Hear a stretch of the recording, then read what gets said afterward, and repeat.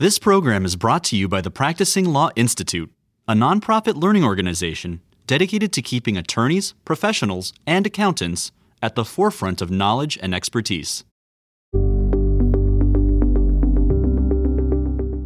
By any measure, the SEC Whistleblower program has been a resounding success.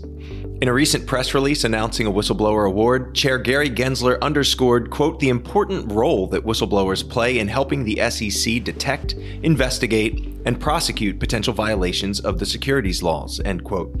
He also noted that the assistance that whistleblowers provide is crucial to the SEC's ability to enforce the rules of the road for our capital markets. As the SEC's whistleblower program has grown in stature and as it attracts more and more whistleblowers to come forward, companies have had to grapple with the program's implications. How can companies encourage internal reporting? How should they triage tips? How should they treat whistleblowers or suspected whistleblowers? We're very fortunate to have with us today on the show Jane Norberg, a former chief of the SEC's Office of the Whistleblower. We're going to talk about the SEC Whistleblower Program and what it means for corporate compliance. Today on Insecurities.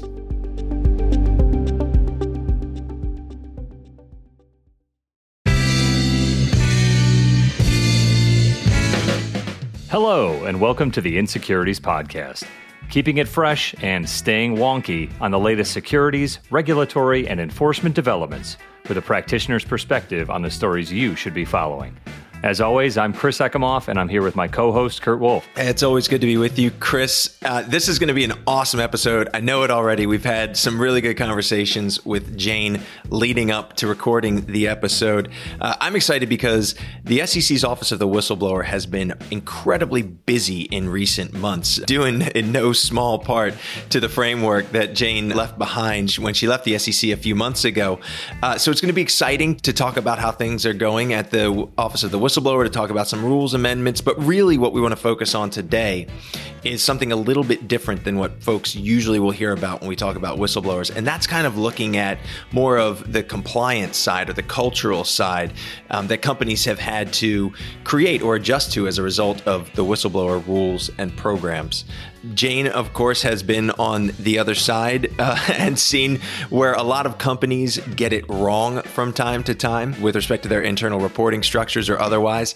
And so I'm just excited to learn from her about how companies can do better, how they ought to be building out their programs. But anyway, Chris, I'm definitely getting ahead of myself here. Why don't we step back? Tell us a little bit about Jane. Yeah, just to echo your comment about how busy the office is, Kurt, I've had to really rethink my automated email alerts from the SEC as it relates to the Office of the Whistleblower. I feel like I'm getting pinged a few times a week, maybe too many from the commission, but we'll save that email etiquette for a different conversation. Yeah.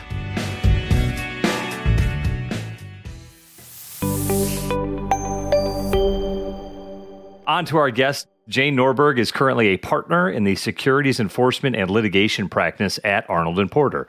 As we mentioned before joining A&P, Jane served as the chief of the SEC's Office of the Whistleblower for 5 years, and prior to that as deputy chief for many years before that.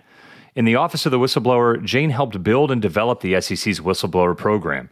She advised the SEC chair and the director of the Division of Enforcement on emerging whistleblower issues. She helped develop SEC rulemaking and policy for whistleblowers. And under Jane's leadership, the SEC received record numbers of whistleblower tips and paid out record-breaking awards. Now at A&P, Jane advises clients on all aspects of whistleblower matters. This includes helping companies navigate the complexities related to whistleblower reports and issues of all kinds, counseling companies on best practices for handling internal whistleblower reports, proactively assessing and mitigating risk, conferring with respect to emerging whistleblower issues, internal and external investigations, advising on best practices related to retaliation and potentially impeding reporting to regulators, assisting the company in its response and defense to specific whistleblower allegations, and providing crisis management to mitigate reputational risk. Kurt, sounds really easy to me, right, when we talk about all of those issues, right. But we're very glad to have Jane on the show. Jane, welcome to Insecurities. Thank you, and I'm very excited to be on today to talk to you both. Yeah, and we should note that congratulations are in order, I understand, Jane, that you have recently been shortlisted by GIR as one of the investigations professionals of the year for your work as the chief of the Office of the Whistleblower. So congratulations, hard-earned and very well done. Thank you. Thank you. I just learned about it yesterday, and I am incredibly honored and really excited by the nomination. Yeah, congrats. If there's any way that being a guest on Insecurities can help with the approval process, Jane, please let us know. We'll be happy to send that out. Absolutely.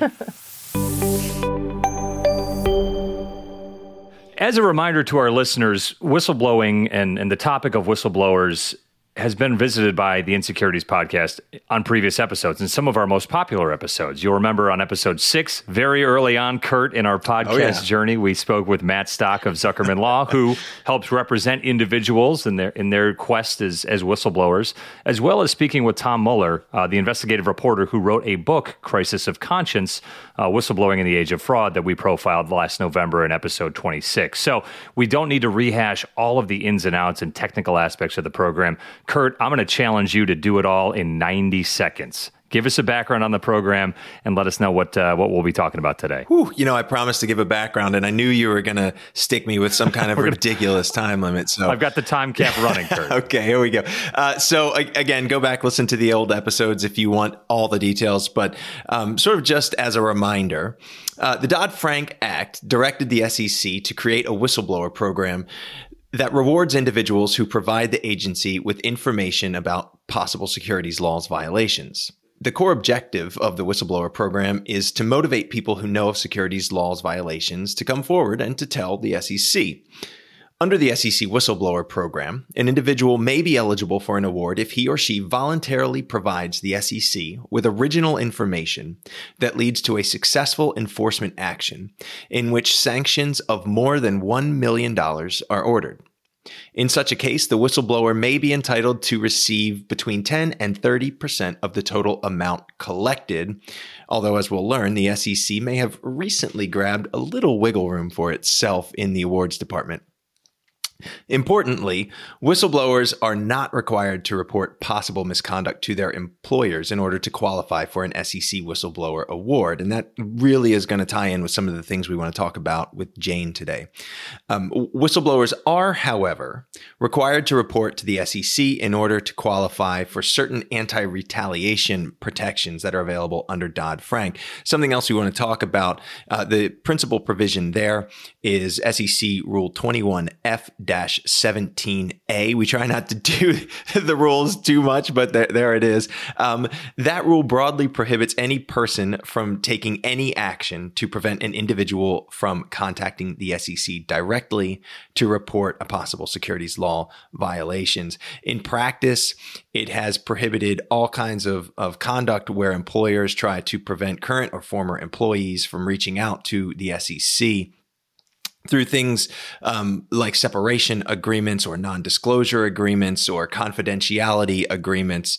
To date, the SEC has brought approximately 14 enforcement actions against companies in situations where they think the company was really trying to restrict an employee's ability to go to the SEC. There was a really interesting case about a year ago that's still working its way through the courts where the SEC actually brought an action against a company that sought to restrict its investors from going to the SEC. So not a current or former employee. Really interesting case to watch. It's called Collector's Coffee. And maybe we'll hear about that from Jane. But so that broadly is how the program works. It has been wildly successful. And just to give you an indication of how robust or how successful the program is, the Office of the Whistleblower now consistently receives more than 5,000 tips per year. And I think Jane will tell you that requires an awful lot of work and a lot of long hours for the staff trying to triage or to get through those tips and figure out which ones are worth pursuing. The SEC has received whistleblower tips from every state. It has received whistleblower tips from 123 countries. One year, they received tips from 70 countries in a single year. And the SEC recently hit an incredible milestone.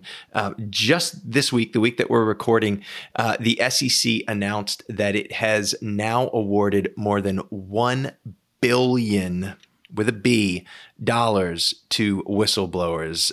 In fact, to 207 individuals since it issued its first award in 2012. As we said, Chris, the news just keeps on coming. This week, we've seen, I think, a $40 million award out of the SEC that was coupled with $70 million in a related agency action. Minutes before we got on with Jane, the SEC announced another $11.5 million award. So it's very successful. It's very busy. And I think I went longer than 90 seconds, Chris, but that's just a tad, but we'll let it slide. Sorry, it's the best good info. All right, but let's enough of us. Let's hear from Jane. Jane, as we mentioned up top, we've said a couple times now, for a number of years, you were the chief. You were the head of the SEC's whistleblower program. Tell us a little bit about how the program evolved during your time as chief. Yeah, thank you. And Kurt, I have to say that was an incredibly good summary, very thorough. And what's interesting is I've been involved with the program since almost the very beginning. I started as a deputy chief in the office. And so I've seen the program grow from a really small office where it was just me as the deputy chief. Sean McKessie was the first chief of the office.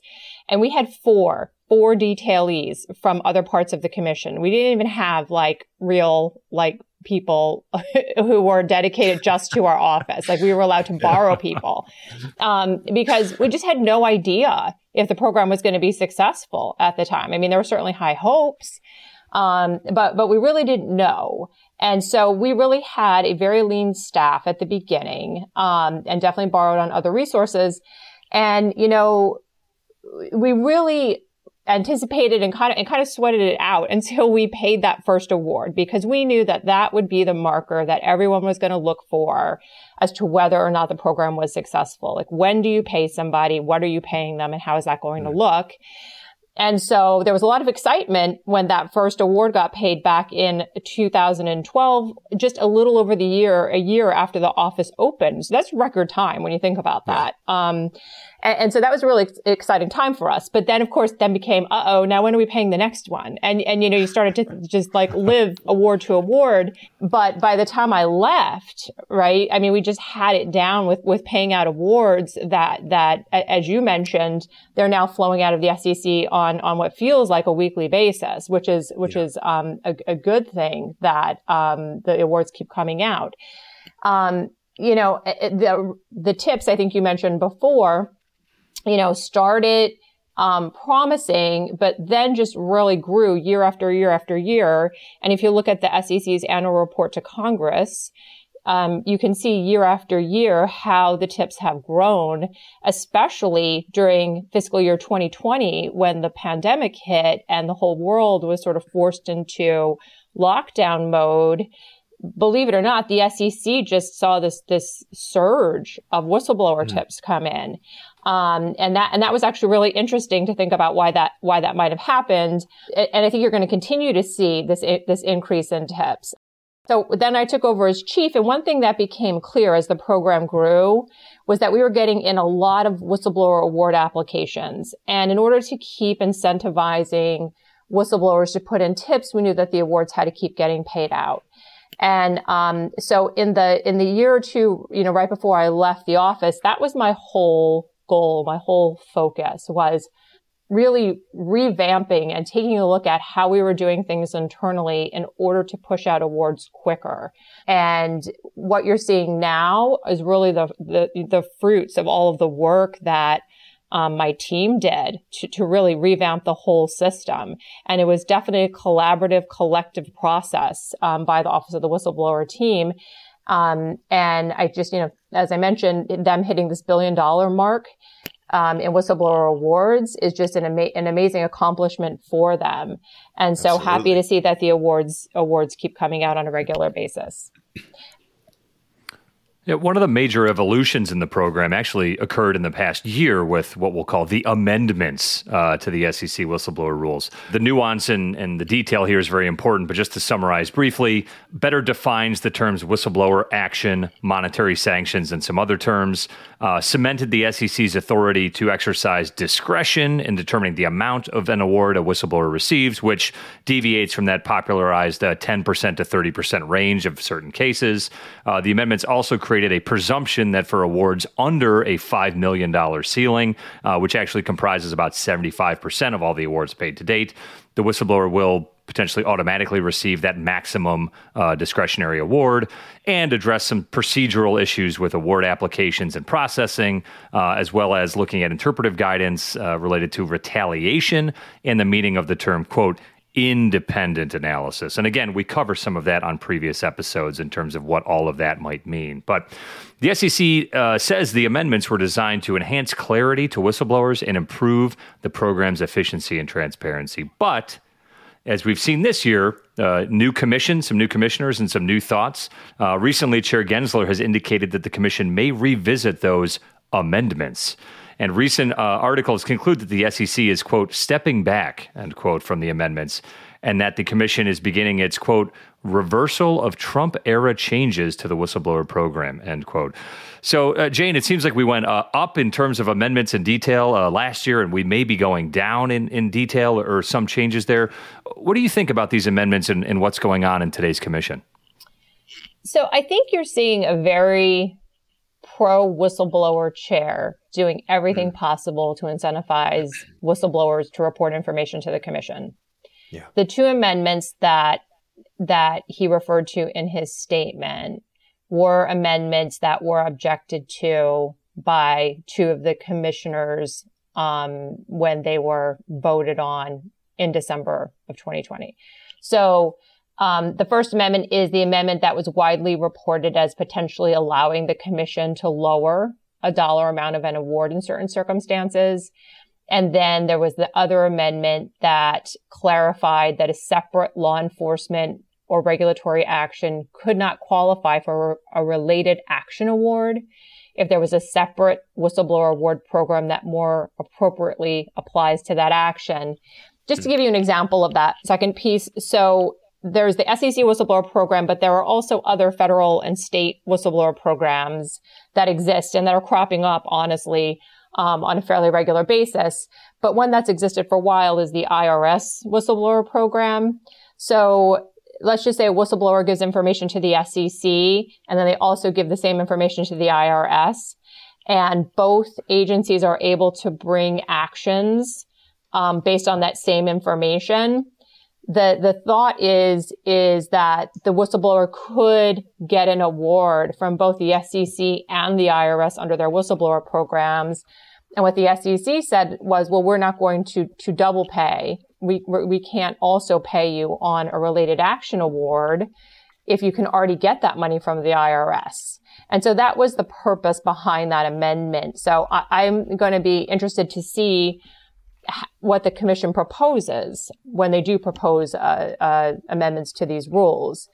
So what the chair said was that he was not only instructing staff to review and recommend revisions to the rules, he actually took it a step further and issued a statement that clarified how the agency will review and address the issues now from this moment on until the rules are proposed and open for public comment and then voted upon.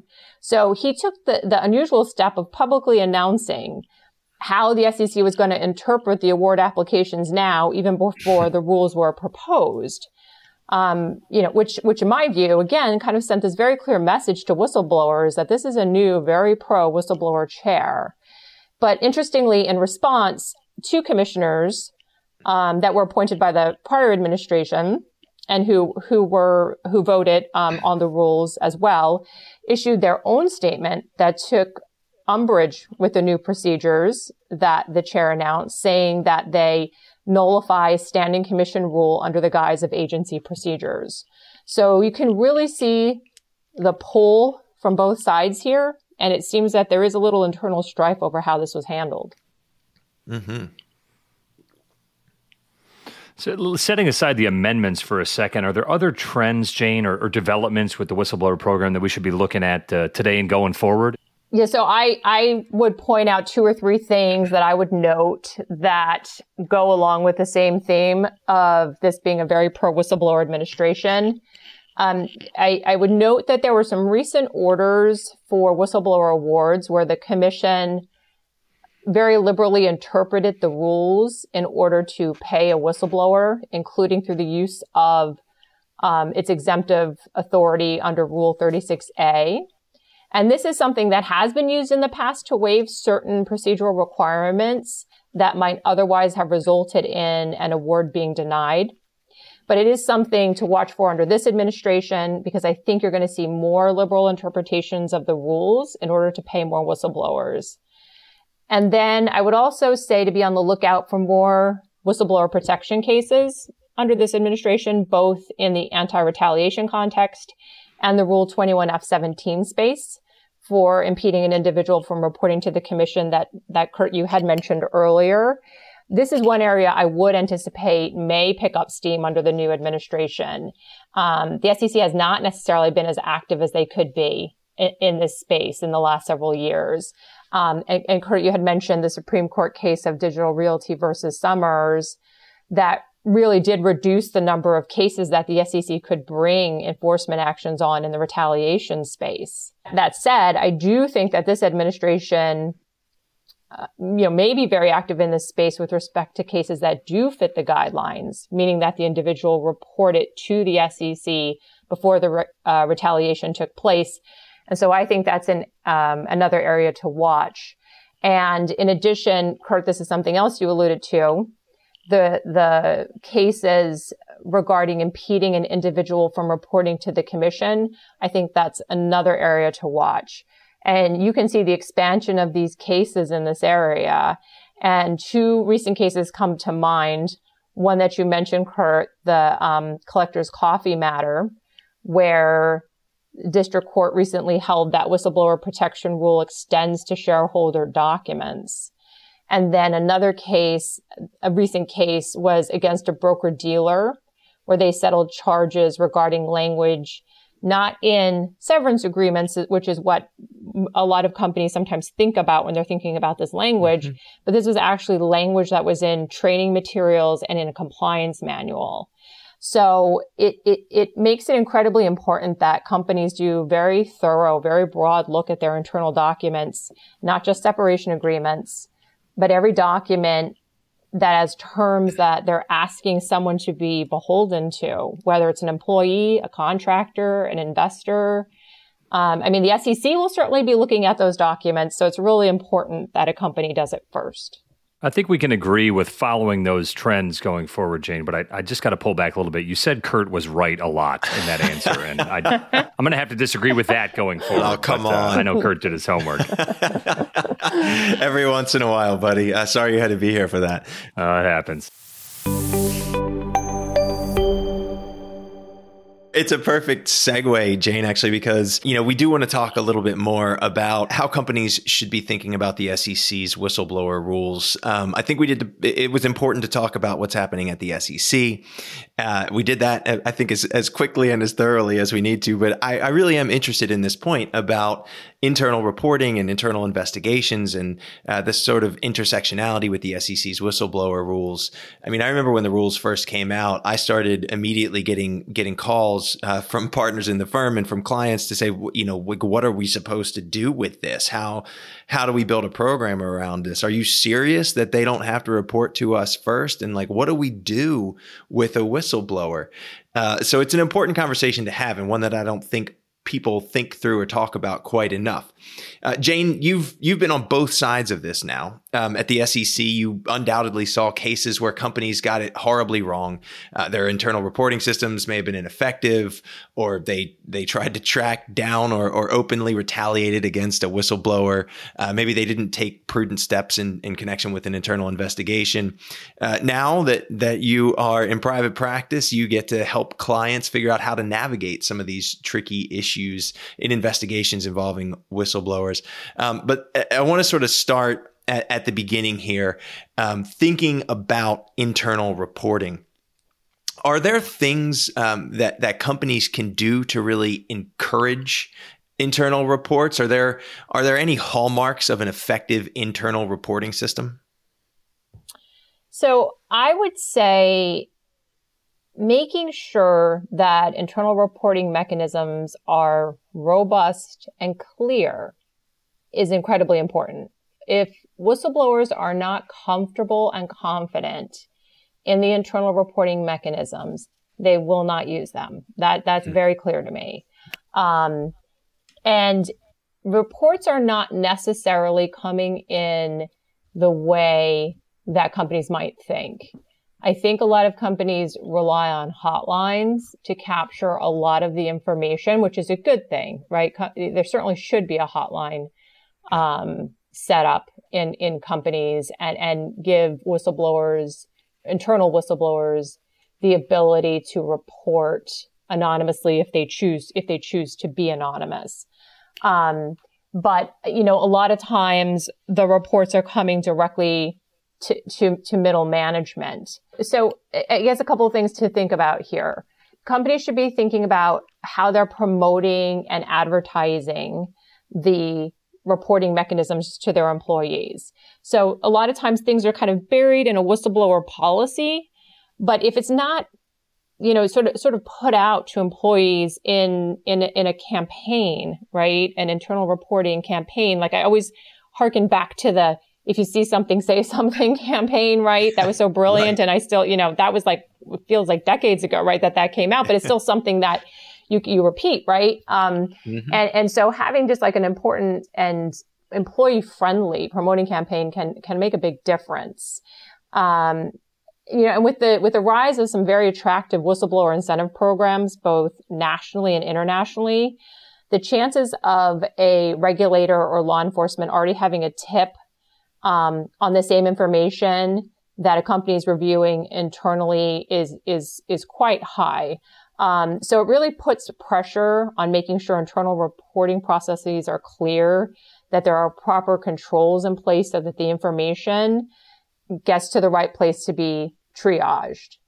Something that I've talked about with clients over the years is, in addition to just kind of building the right framework or systems, are ways to incentivize people who think maybe there's been some violation of the law to report internally, because as you know, Jane, the company would prefer to know about it first, right? In an ideal world, the whistleblower will come to you before they go to the SEC or another agency.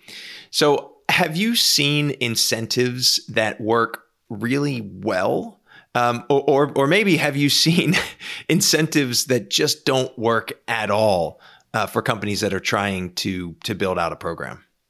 Incentive wise, I think having a culture of compliance, right, where being compliant is viewed as a good thing. Reporting wrongdoing internally to a company is something that's viewed as a positive and not a negative is incredibly important.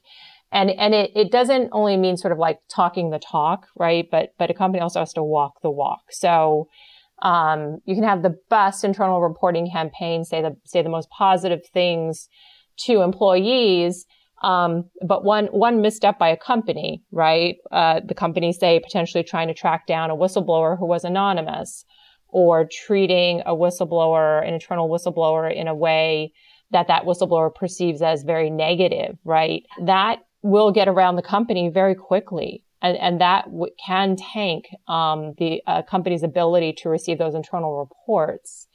I mean, look, I can think of so many instances when I was the chief of the office of the whistleblower, where whistleblowers told me that they report it to their supervisor, but the supervisor didn't handle the report in a manner that the whistleblower found to be satisfactory, which then prompted them to report to the SEC.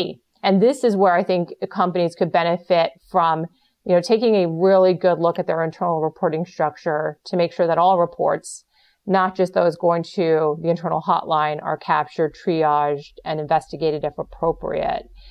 So that's a lot about about sort of culture and how to create or foster an environment where whistleblowers feel, I think you said, comfortable and confident in the reporting structure and in actually, reporting things internally. I'm aware of companies that do some very specific things to incentivize whistleblowers. I've heard about companies actually sort of publicly praising whistleblowers for coming forward with credible information about something that was going wrong in the company, or promoting individuals who report misconduct, because I think the company's view is we actually want to encourage and reward that kind of good corporate citizenship. I know Tom Mueller had told us, and he's probably told you too, Jane, but like, he thinks it would be great to hire whistleblowers and publicly hire whistleblowers to send a message to the employees that, not only do we have a reporting system in place, but we take this seriously, and we would encourage you to tell us if you think something's going wrong. So I don't know if you have thoughts on those kind of specific things that companies can do, or how that fits into the way you think about incentivizing reporting.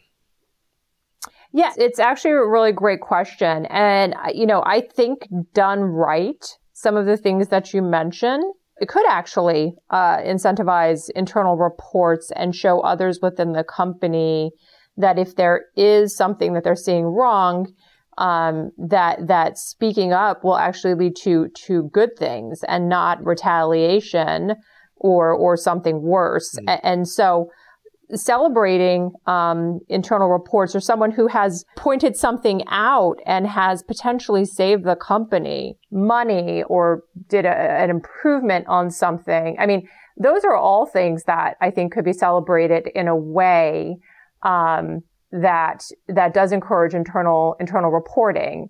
Of course, on a case-by-case basis, right? Because you may have someone who reported internally who does not want that public recognition. I mean, maybe they would be okay with their boss, recognizing them privately, but publicly there might be some individuals who may not want that. So I would think about that on a case-by-case basis. It's a great point. We talked a lot about the number of reports that the Office of the Whistleblower received, 5,000 in a given year. I mean, that's more than 13 a day. So it sounds like, Jane, your original skeleton crew of borrowed resources would probably be a bit overwhelmed with the current tip load coming in. But that sits the same with companies, with their internal hotlines. Having been a professional who has worked at managing hotlines and reporting review, I know it's a sticky wicket. A lot of times you'll either get a lot of reports that don't require follow-up, or many reports that do require follow-up. How do you see that reporting structure at a company utilize an intelligent triaging system through internal audit, through their legal team? What structures have you seen around how to deal with those reports that's really effective for those companies? It's a great question. And a lot of it depends on the facts and circumstances of the company. Obviously, different sizes of companies might have different triaging mechanisms. But, one thing I did want to point out is I can think of many instances while I was the chief in the Office of the Whistleblower where whistleblowers told me that they reported directly to their supervisor, but that the supervisor did not handle the report in a manner that the whistleblower found to be satisfactory, which then prompted them to report out to the SEC. And this is something I just want to point out because I think sometimes companies, rely a lot on their hotlines or other sort of very formal reporting mechanisms. Mm-hmm. And that's not necessarily where whistleblowers are reporting.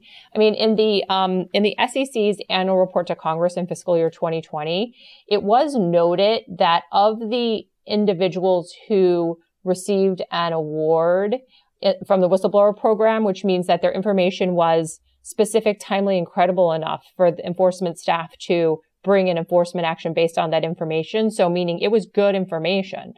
84% of those individuals said that they reported internally to someone at their company, either before they reported to the SEC or at the same time.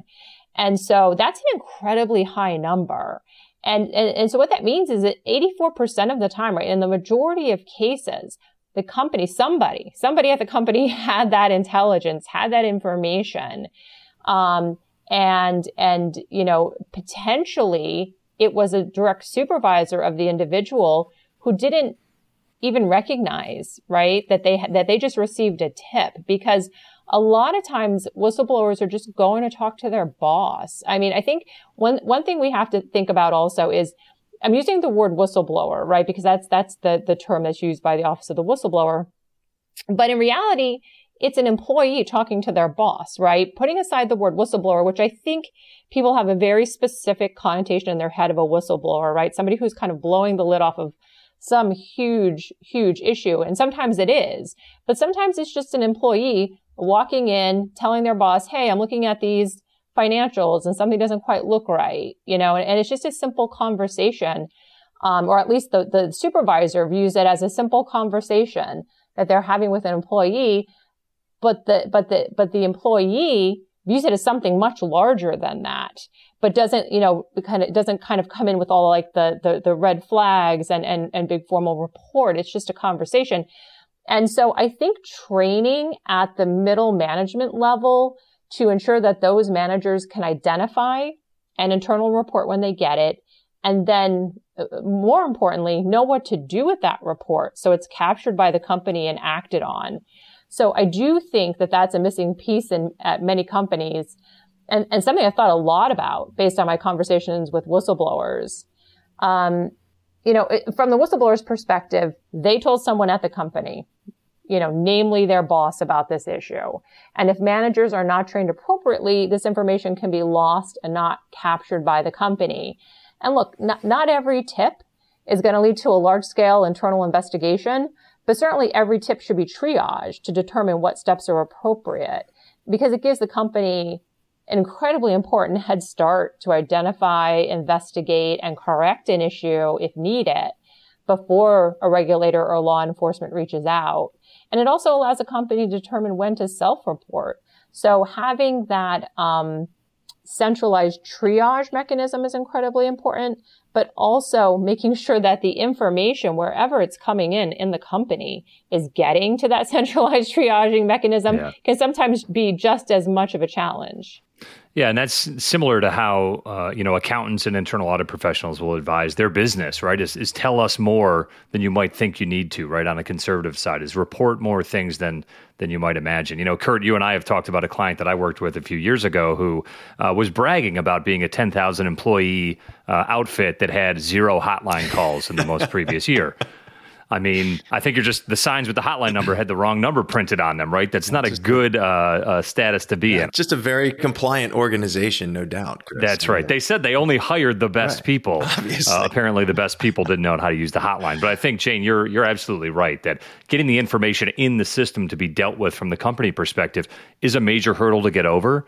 But it's a lot easier to sift through the reports and say, okay, I like to use the phrase, this is the John stole my lunch type complaint that's coming into the hotline. It doesn't need a full-scale investigation. It's not a major issue. It might be more HR than anything else. Versus, I've been seeing some financial reports that don't look right, and I feel like they're impacting our standing and what we're representing to investors. That might be the other side of the spectrum. So capturing that information is the most important part. I agree.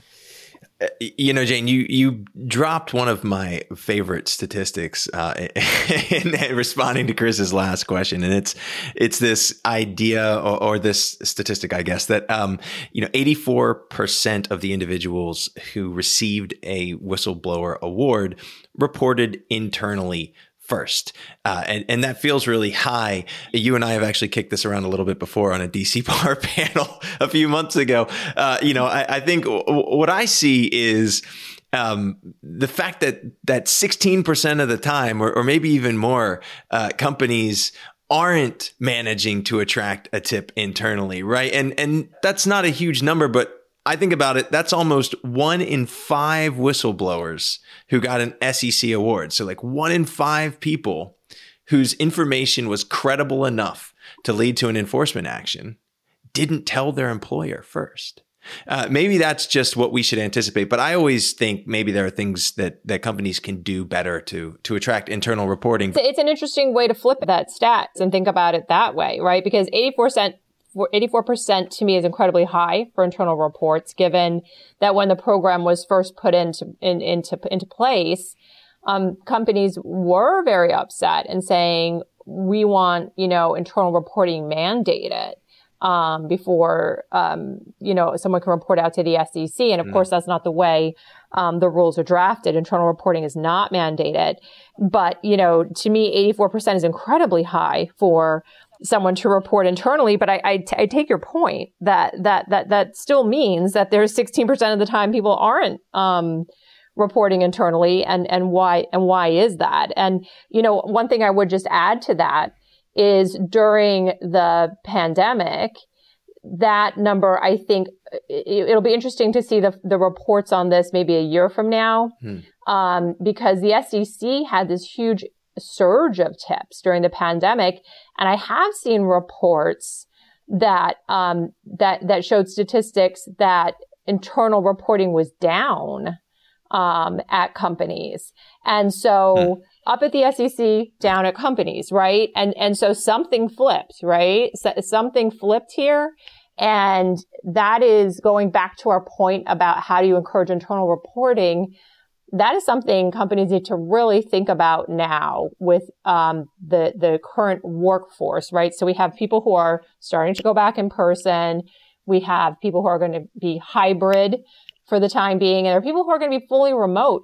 And honestly, I don't know. I think the landscape of work from home and in-person work has changed, honestly, probably forever, right? So anyone who thought that this was like a temporary thing and things would go back to normal, soon, 18 months later, I think we can all say, okay, maybe it's not. But because of that, I would encourage companies to take a look at their internal reporting mechanisms to make sure that people who are sitting at home have a way to report or feel connected to the companies, right? Feel connected to their coworkers and their colleagues, because I'm sure there's some study around the psychology of this, but, I'm sure when people are in an office with somebody and they really like their colleagues and they like their boss and they like the work they're doing, that helps them get comfortable reporting because they want to help their team and they want to help the company.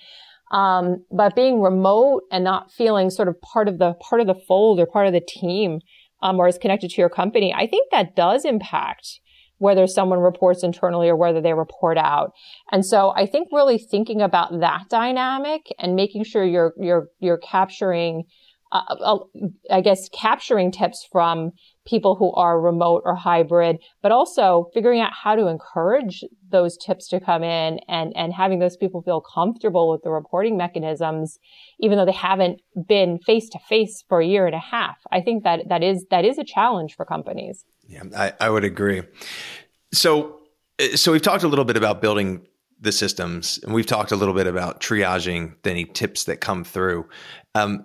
So now let's imagine that we are in this 84%. Okay. So, we're in a scenario where a company has received a tip. They believe that it is credible and warrants further investigation. Walk us through some best practices for companies in developing an investigation plan where the company knows there is a whistleblower. Or alternatively, I guess you could tell us some things that a company absolutely should not do when they know there's a whistleblower, or some common pitfalls. But what should folks be thinking about? Yeah, so I mean, one of the first things I think a company needs to think about is whether to bring in outside counsel or to conduct the internal investigation. Yes, they should. Themselves. They absolutely should. Knew he was going to say that. Sorry. We're joking about it, but it's actually a really important decision, right? Because there's always the cost of things, right? It's obviously there's a cost factor, and there are times that companies can conduct certain investigations themselves. Or just have outside counsel guide them. But in other instances, depending on the allegations, I would say that it becomes incredibly important to bring in outside counsel to show a thorough, independent investigation free from, unintended biases.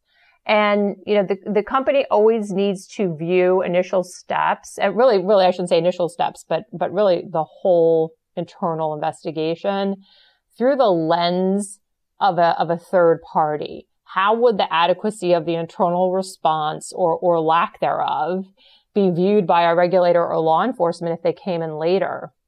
Another thing I would mention is that if you do have a whistleblower who has identified him or herself, meaning they're not anonymous, making sure that you have regular outreach and touch points with the whistleblower is really important to the extent that you possibly can, acknowledging the fact that someone has put in a tip and keeping them up to date to the extent you can. Again, you can't share everything, obviously, with the whistleblower, but having that person feel heard and valued is incredibly important.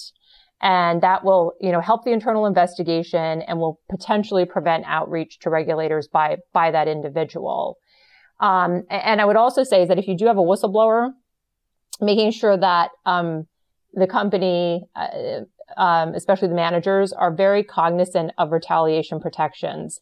Obviously, retaliation training should happen on a regular basis at companies, right? This shouldn't be something that happens after a whistleblower surfaces. This should be something that companies have training on retaliation on a regular basis to management, especially middle management, where a lot of these employees are reporting directly to. One thing I would also mention is that if you have an employee who's not performing well, you really need to document it in their annual reviews as it happens. If a company waits to document performance issues until after an employee reports a possible violation, it's going to be seen as a red flag by regulators, and the company will need to show that any action taken was not retaliatory.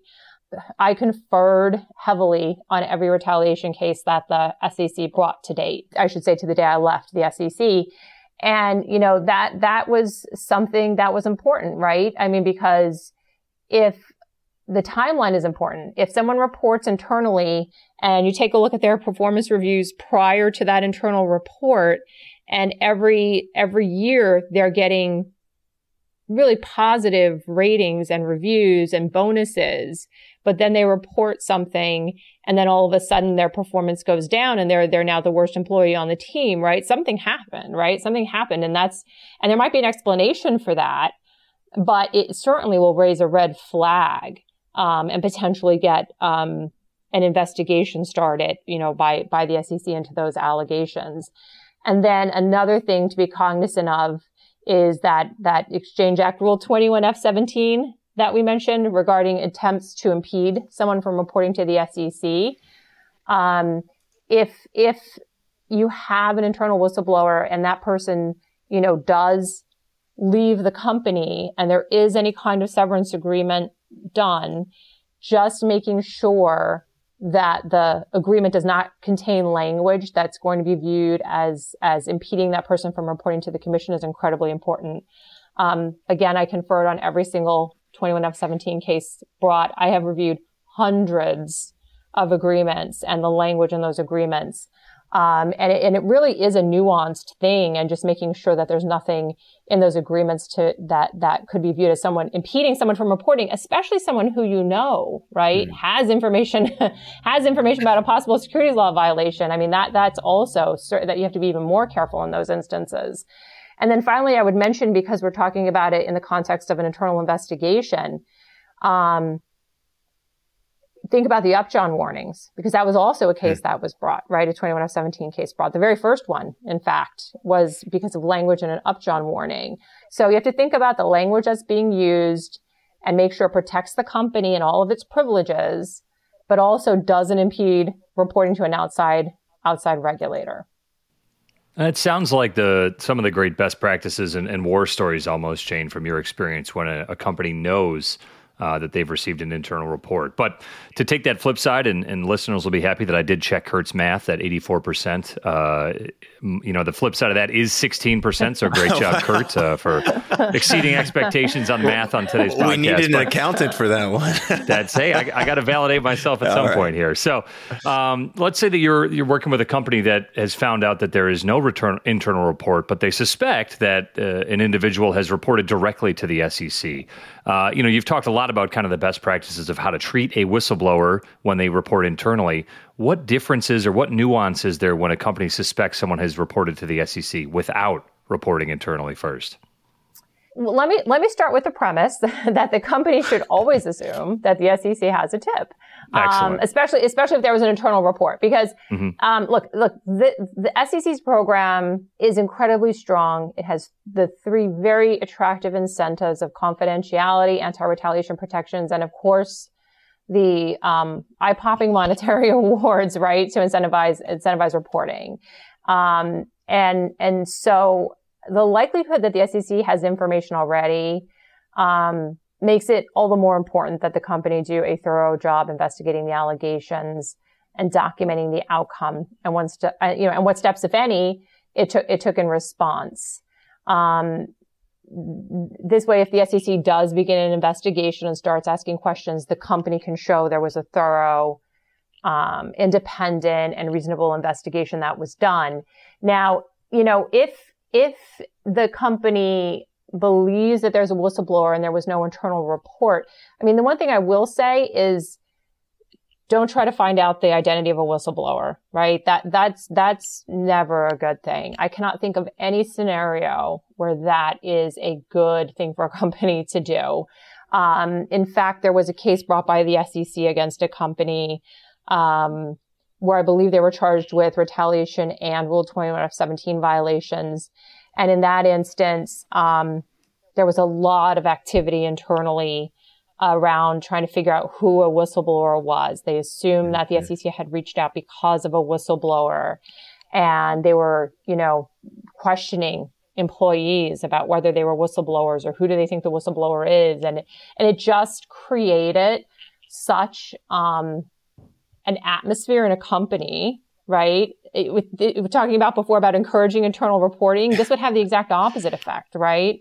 I mean, because you would live in fear, right, of your boss finding out and then having to go through this at work of someone trying to track you down. So that is one thing I will say is that even if you suspect a whistleblower, you receive no internal report, you suspect a whistleblower, you're better off not knowing, honestly, because for the reasons I just mentioned, and also if you don't know who the person is, you can't be accused of retaliating against them, right? So to some extent, it insulates the company from retaliation because if you don't know who the whistleblower is, then the company, could not have taken steps because they reported a possible securities law violation. So if you look at it that way, I think that helps the company not to know. All right. So we've been talking about all the things companies should be thinking about. And Jane, thank you for so many good sort of practitioners' points in there and for sharing with us some of the things you observed while you were at the SEC. Like I said earlier, I think it's incredibly important for folks to have this conversation and think about how they can do better internally, whether that's because they're really happy about the 84% or trying to narrow that 16% to get a little more capture. I think it's important to remember, too, that the SEC's whistleblower program, it's not the only game in town. And Jane, you alluded to this earlier. There are a number of programs at other agencies around the country and various state programs where whistleblowers may be able to report and get some kind of award. You mentioned the IRS earlier, Jane. I immediately think of the CFTC's whistleblower program. For a couple of reasons. I always remember it because when their rules first came out, a number of them had been copied verbatim from the SEC's rules and in fact referred to the SEC in their own rules. That got cleaned up in the final rule, of course, but I did think it was a little bit funny. One of the places where they actually differed from the SEC was this double pay restriction that you were talking about earlier, Jane, which is, the SEC said, look, if you get paid somewhere else, we're not going to pay you The CFTC, however, was like, hey, we're happy to have you. So if you want to report to another agency as well, please feel free.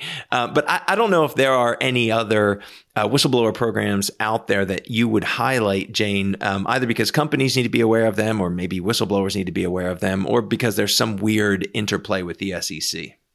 Yeah, well, you mentioned the CFTC's program, and you're right. That is the sister program to the SEC. They both were formed out of the Dodd-Frank Act, so at the same time, and so it's a very similar structure and setup to the SEC's program. I mean, I will say that there have been a lot of new whistleblower programs that I have seen cropping up. One I think that's notable is the anti-money laundering whistleblower program that incentivizes whistleblowers to report possible AML, BSA violations to Treasury. And that program, based on the legislation, seems to be largely mirrored after the SEC's program. Yep. So a couple of things I think I would note about that program is that the legislation is enacted and it's a live whistleblower program, but the rules aren't passed yet. And this happened with the SEC's program as well.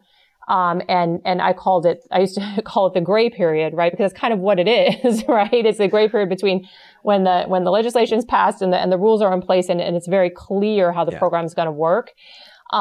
During that time, tips are still coming in and being actively investigated, but companies don't particularly know how exactly it's going to work or how it's going to impact them. But it is important for anyone who is subject to that legislation to think about it now. One interesting nuance that's in the rules that's in the legislation that I'm going to be interested to see how the rules resolve it. It says that tips that are given to an employer can be award eligible.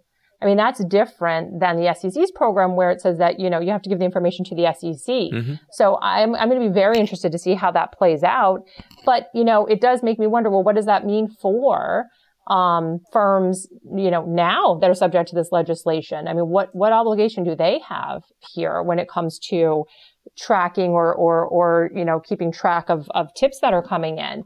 And it's something that me and partners at my firm have been thinking a lot about this legislation. One other thing I would note is that each company, each institution might operate in different industries that are subject to different regulatory schemes. So a company could be subject to the SEC's whistleblower program as well as the AML Act and other statutes. And then, of course, you have the retaliation protections of SOX, of Dodd-Frank, of other rules as well. And so it is very difficult to navigate for companies. And that's just in the U.S., right? And then now let's think about internationally. If companies have international operations, that's another layer of complexity added on. There is the new EU directive on whistleblowing as well, that companies have to be aware of. So it's not only their U.S. operations, companies also have to think about those international operations and what legislation they're subject to as well. Because as Kurt noted right at the top of the program, the SEC has received tips. I actually think it's up to 130 countries internationally. And so tips do come in from outside the U.S. And the SEC has reported that there were foreign nationals who have gotten paid under the program. I think it was 19, last I remember. So there's a lot of good intelligence coming from outside of the U.S. and companies need to be thinking about those employees as well. We want to transition, Jane, into talking a little bit about some of the interesting or even, God forbid, fun stories from your work as the chief of the Office of the Whistleblower at the SEC. And one of the things that stuck out in the past few weeks, there was a recent order from the commission that denied a whistleblower an award claim, which, is kind of run-of-the-mill. But also the SEC barred that claimant from participating in the program in the future.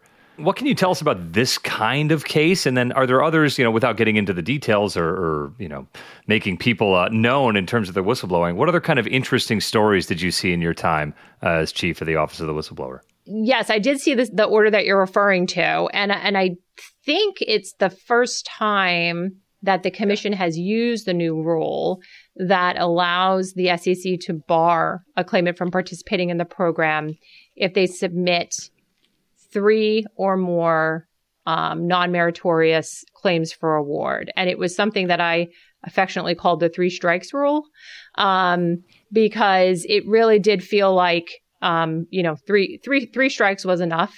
That staff was incredibly overworked going through award claims that were clearly not meritorious on their face, right? So someone would not put in a tip at all, or put in a tip and on the very, very same day submit, 25 applications for awards. Wow. Now, there's no way, right, that tip could have possibly worked into an investigation and enforcement action the very same day it was submitted.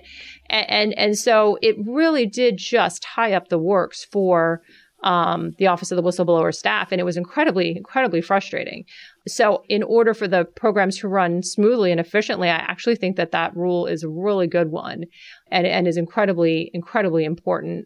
I mean, in the past, there were 2 individuals who were barred, not under this new rule. And it was a much longer process to do it. It's a much more streamlined approach under the 3 strikes rule. But in those instances, I think in the very first person who the SEC barred, I think that individual submitted well over 100 applications for awards, and so it is something that can be very time consuming and difficult. And as a government agency, even if it's on its face something that can't possibly lead to an award, the agency still has to review that, have it go through the process, and have the individual be able to ask for reconsideration, and issue a final order of the commission. And even if it was something ridiculous on its face, it still was something that the agency had to grapple with. So I think the 3 strikes rule is a good one. Kurt, it's not often that we can get to see Aesop's fables writ large into the securities world, but it sounds like The Boy Who Cried Wolf might be an application here that, we could turn around to the next generation and say, yes, we're telling you these stories. Listen, it really happens in practice, even at the height of the securities world. Yeah, absolutely.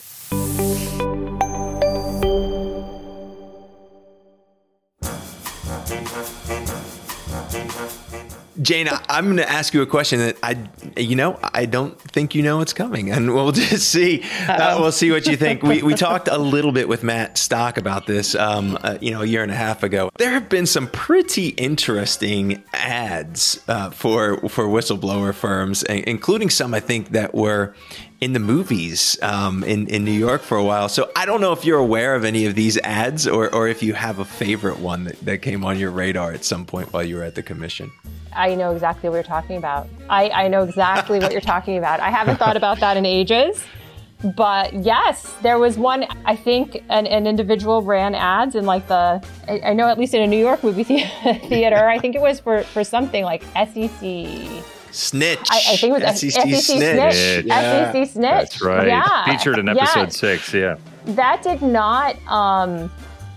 That just didn't feel like a good way to attract whistleblowers, but that's just my opinion. Meritorious claimants only. I guess we won't be seeing any of that from Arnold and Porter anytime soon. Right. No. We represent companies, so no. Amen. Awesome.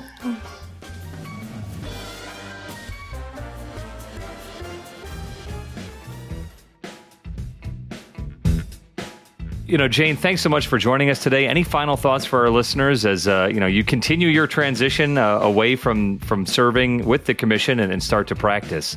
We've talked a little bit about things you're looking for, but any parting wisdom for our listeners?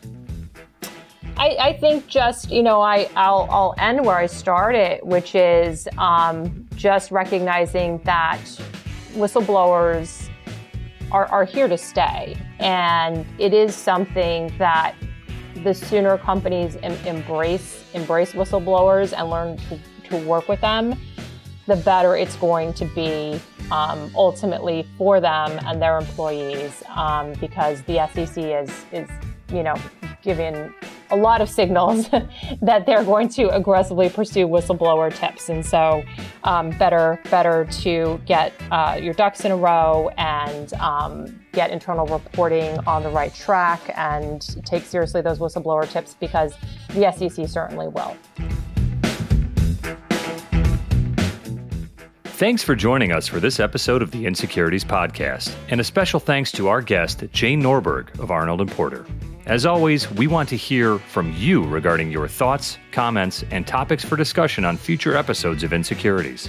Please use the hashtag InsecuritiesPod on Twitter or LinkedIn to join the conversation. You can find me at Ekimoff CPA. And I'm at Enforce_update. Be sure to subscribe, rate, and review the Insecurities Podcast wherever you listen. Be well, everyone, and we'll see you next time. Thanks for tuning in.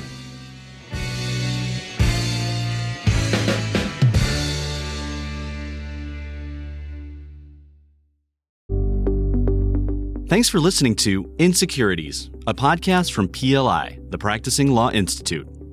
PLI is a nonprofit provider of authoritative professional services training and continuing education. In an increasingly complex business environment where intricate corporate structures reign, Insecurities can help you make sense of it all. A special thanks goes to the producer of Insecurities, Daniel Peinitz, as well as hosts Chris Ekimoff and Kurt Wolf. For more information about PLI's SEC Institute, or to view hundreds of hours of fresh and relevant on-demand programming covering changes within the securities sector, visit pli.edu/membership and sign up for a privileged membership. These recorded materials are designed for educational purposes only. This podcast does not constitute legal, audit, tax, consulting, business, financial, investment, or other professional advice, and it does not create an attorney-client relationship. Please consult a qualified professional advisor before taking any action based on the information herein. Furthermore, the views and opinions expressed in this podcast are solely those of the individual participants. These views are not the views of the hosts or their employers. Users of this podcast may save and use the podcast only for personal or other non-commercial educational purposes. No other use, including without limitation, reproduction, retransmission, or editing of this podcast may be made without the prior written permission from PLI.